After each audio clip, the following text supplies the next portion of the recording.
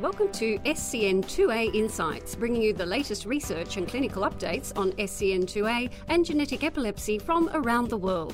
So welcome to this episode of SCN2A Insights. I'm David Cunnington. And I'm Chris Pearce. And in this episode, we're talking about quality of life and outcome measures and how to actually measure quality of life in clinical trials.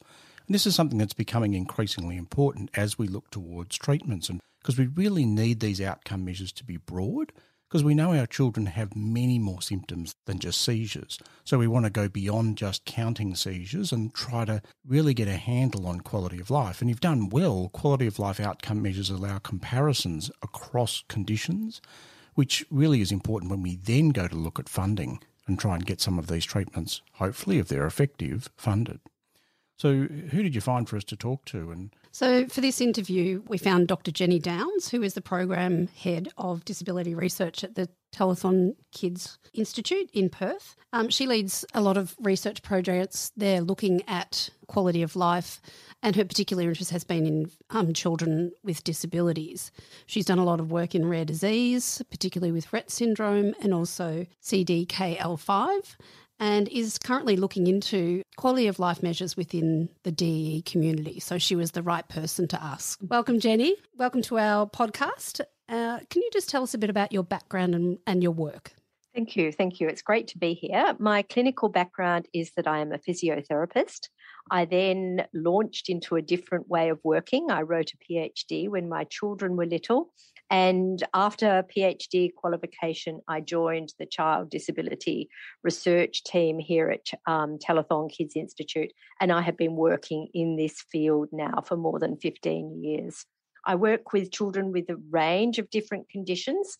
Many of those conditions are associated with intellectual disability, and many of the children we work with, many of the conditions are rare genetic disorders, including Rett syndrome, CDKL5, and Prader-Willi syndrome. So with all of that different work, my vision is that all of these children will have the absolute best quality of life that they will be able to achieve. And that is a very strong focus of my work as an outcome.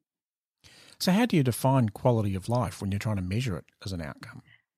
Quality of life is a concept that we all know in our hearts. We all know intuitively what quality of life is. And then when we come to define it, it becomes a little bit more challenging, but we still have a common understanding that quality of life is a sense of fulfillment, a sense of enjoyment, happiness, all of those sorts of words across a range of different areas of our life. That might be social functioning, it might be our health, it might be our mental health, it might be how we're functioning as a person in being independent. It captures a range of different domains of our life, and that is why it is such an important domain, because it's a summary of how well we are living. We've spent time investigating the domains of quality of life that are important for children with intellectual disability, and this hasn't been done before, and we were able to capture important domains that enabled us to create a scale of quality of life for the children.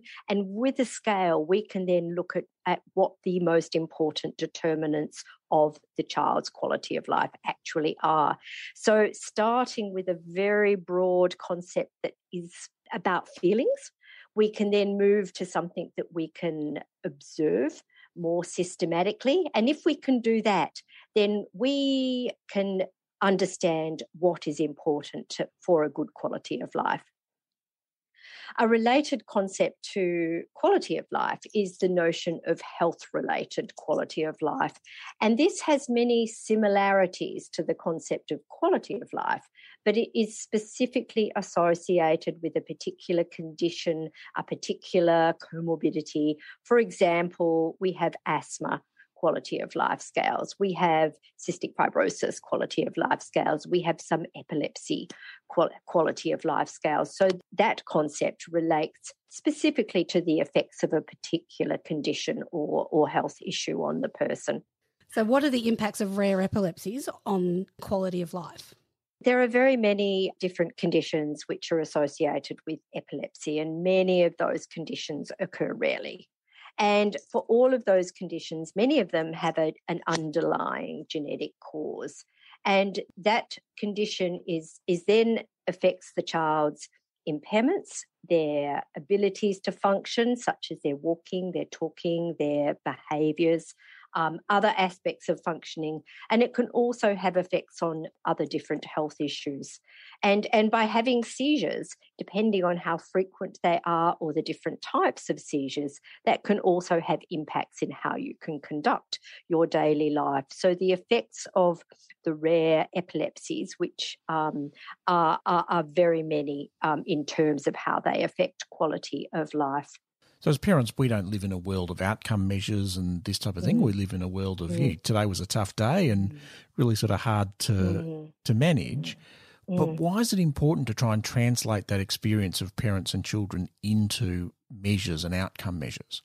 That is a terrific question, because it does seem a little bit less related to everyday life. What is an outcome measure? An outcome measure is something that enables us to quantify a characteristic or a set of characteristics, such as the characteristics that are included in the concept of quality of life.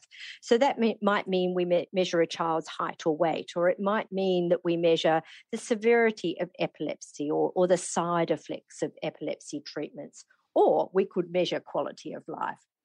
So these are important because we need measures to tell us how the child is going clinically, socially, in terms of how they're managing their daily lives. And also, if there are new treatments, then we need to be able to evaluate if that treatment has, in actual fact, made a difference to that child's health, well-being, or their quality of life. And really, it's very clear to us all that treatments are an extremely important part of how we go forward. The equivalent, almost as important, but really equally important in evaluation, is that you have a strong outcome measure. And that means you really know what the treatment is actually doing for the child. A strong outcome measure will be reliable. It'll test what it's meant to test. And it will also show us change if there has, in actual fact, been change. And with outcome measures, can you actually then compare like but different conditions? If you get the outcome measures right, can you translate across different disorders to make those comparisons?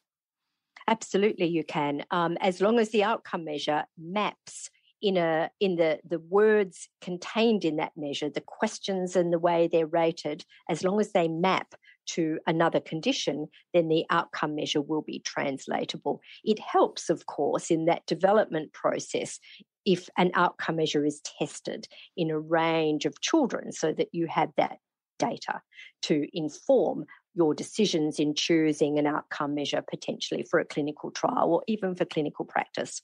So, but absolutely, if they're developed to cater for a particular set of aspects that you want to measure, outcome measures can be translated across different conditions. What's the landscape of outcome measures for DEEs? DEEs, you're probably all very aware that that's the initials for developmental epileptic encephalopathies, and many of the rare epilepsies have epilepsy and also some effect on the child's development as well. The outcome measures that are available, firstly, there are outcome measures available for epilepsy. We can look at EEGs and evaluate those readings. There are seizure diaries, and there are various scales for severity of seizures and seizure frequency. There are also some measures available for different motor skills, communication, adaptive functioning. Some of those measures are suitable for many of the DEE conditions, but some it is not clear that they are suitable because some of the children with DEEs may have more difficulties with their development, such that the items in the scales may not be as sensitive to changes that may be occurring. So there is some work to do in the area of functional measures for DEEs. And then, of course, we come back to this important concept of quality of life.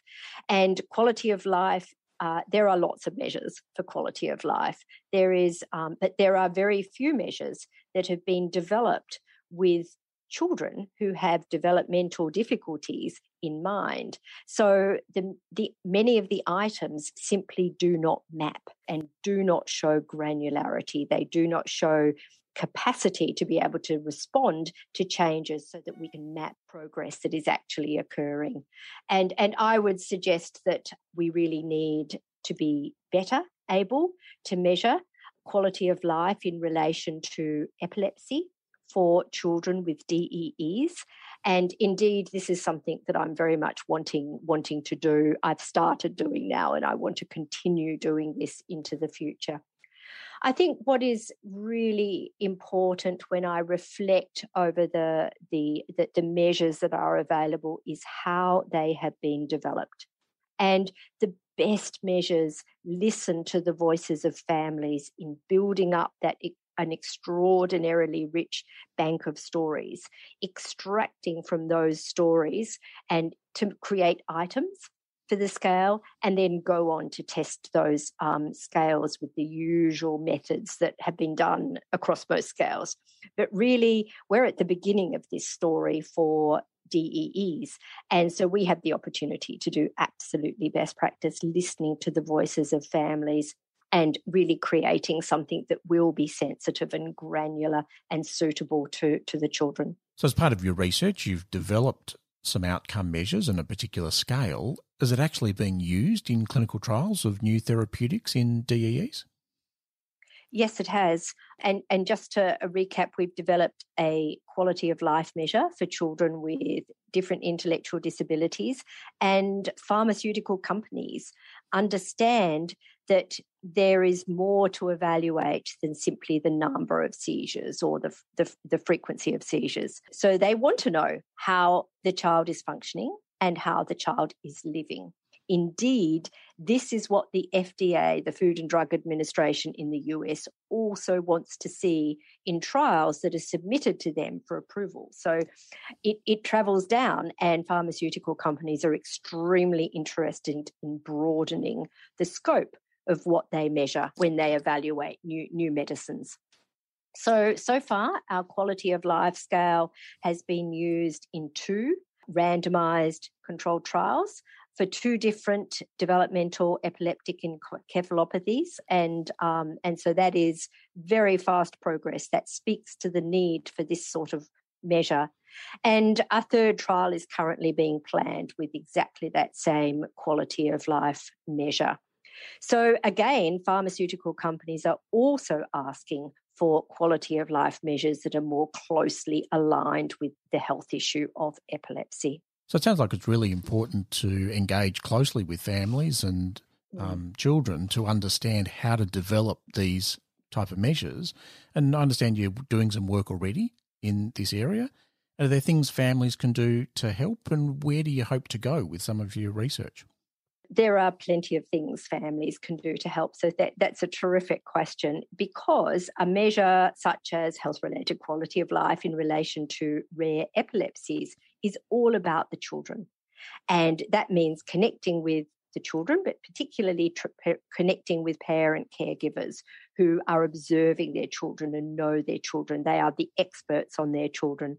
And so reaching to families is the fundamental essence to the ultimate goal of developing a strong outcome measure. We have started this process, and thank you to Chris and other organisations in Australia who have been advertising our study, to requesting to connect with families to start with interviews. And that will be the very beginning of our long pipeline of creating the right items. And then when we have a scale, we'll be field testing it. And that means testing it for how it stands up statistically. And thereafter, we hope that it will be a suitable measure for the clinical trials that are on the horizon, and for which we need measures that really can map the responses in terms of quality of life to those new treatments. So we're busy, and we have started this process, this pipeline of development, and as well as already having started some interviews, and we would welcome involvement of more families, we have started lots of different grant applications. So we're in the business of finishing this job. Yeah, that's fantastic. And I guess if there's anyone out there that's interested in supporting your work, then we'll have all the details in our show notes for them to get in contact. Yes, that would be terrific. Thank you. Thanks very much for your time today, Jenny. Thank you. So thanks for arranging that interview, Chris. I think Jenny was an ideal person to talk about outcome measures and really seems to be leading the way in this space and making sure these measures are getting incorporated into the clinical trials. Yeah, and it takes a lot of work to do it, and so we need the community to get behind it and also the government to understand that this kind of research needs funding. So if you like the podcast, subscribe so that you can continue to get more information about SCN2A and developmental and epileptic encephalopathies. Follow us at SCN2A Australia on Facebook or Twitter at SCN2A Australia. Thanks a lot. Thank you. This podcast is not intended as a substitute for your own independent health professional's advice, diagnosis or treatment. Always seek the advice of your physician or other qualified health provider within your country or place of residency with any questions you may have regarding a medical condition.